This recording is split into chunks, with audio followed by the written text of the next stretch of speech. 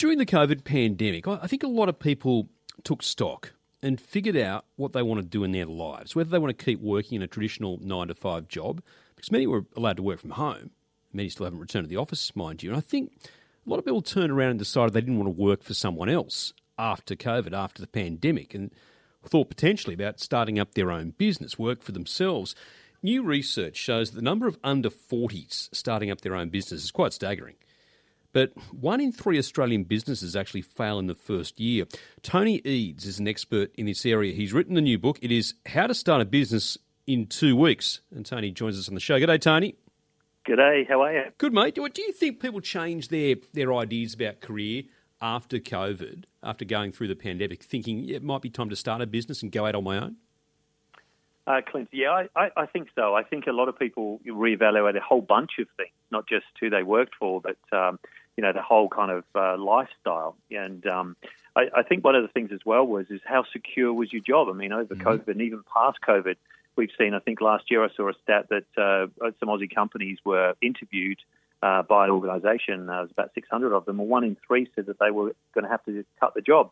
And there's a lot of that kind of happening. So it's a bit of a security issue as well as I think it's a lifestyle issue. People, just the grind of 9 till 5, and they're not knowing how secure the job is for the future, I think has driven this rise in self-employment. So it's now something like 400,000 businesses start up a year. Boy, that's a lot.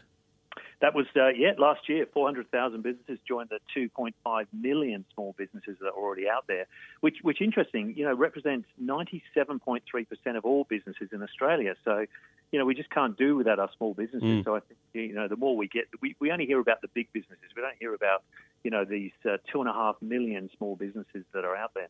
And a lot of them are young people. Exactly. Well, that survey you mentioned was actually millennials and Gen Z seem to be driving this rise in self-employment. They reckon they're motivated to actually bring their business ideas to life, but also, like most of us, they're motivated by the need for extra income, as prices start to go up. But this has been the case for years now, that a lot fail, don't they?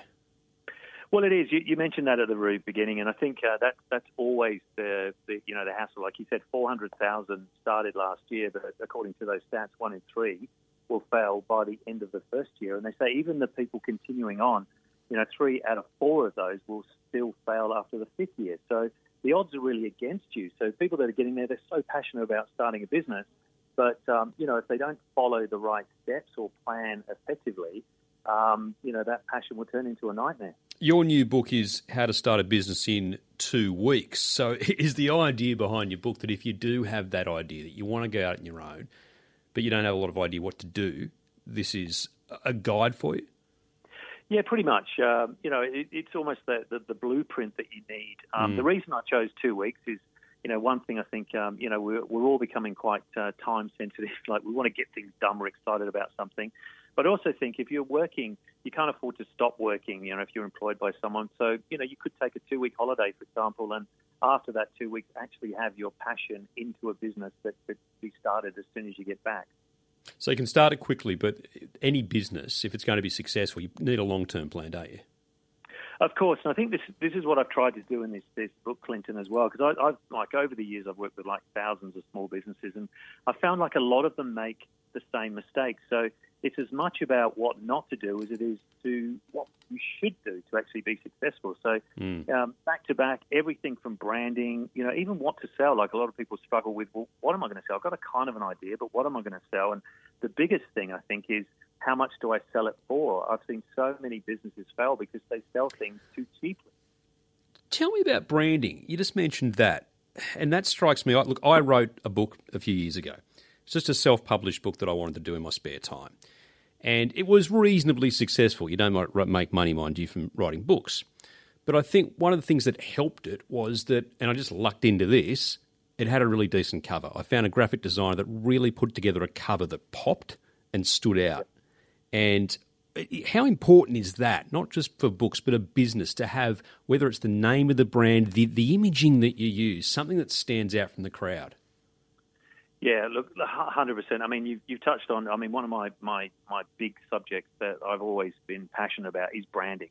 And I think, what happens, especially in a small business, when you're starting a small business, you're a bit cash-strapped. And you often miss that part. You get straight into I'll just register the business and I'll start, telling people about it, and they forget. Sometimes they just don't even come up with the right name. The name doesn't say what's, on the packet. It doesn't say what the business is about. But branding is more than the name. It's more than the logo. It's actually that whole imagery. And as you quite rightly said, you've got to cut through the clutter. There is so much out there right now. If you don't look and feel a bit different, you're not going to stand out for your competitors. You're going to be, in a sea of sameness, as it were, and it's going to be very, very hard for you to, find your niche. You also touched there on pricing, how much you charge your customers. How do you figure that out? How do you know? Well, actually, in the book, there's a bit of a kind of formula, but in essence, you need to value yourself first, right? So you need to say, okay, how many hours am I going to work and how much do I want to get paid? Because that's where it starts.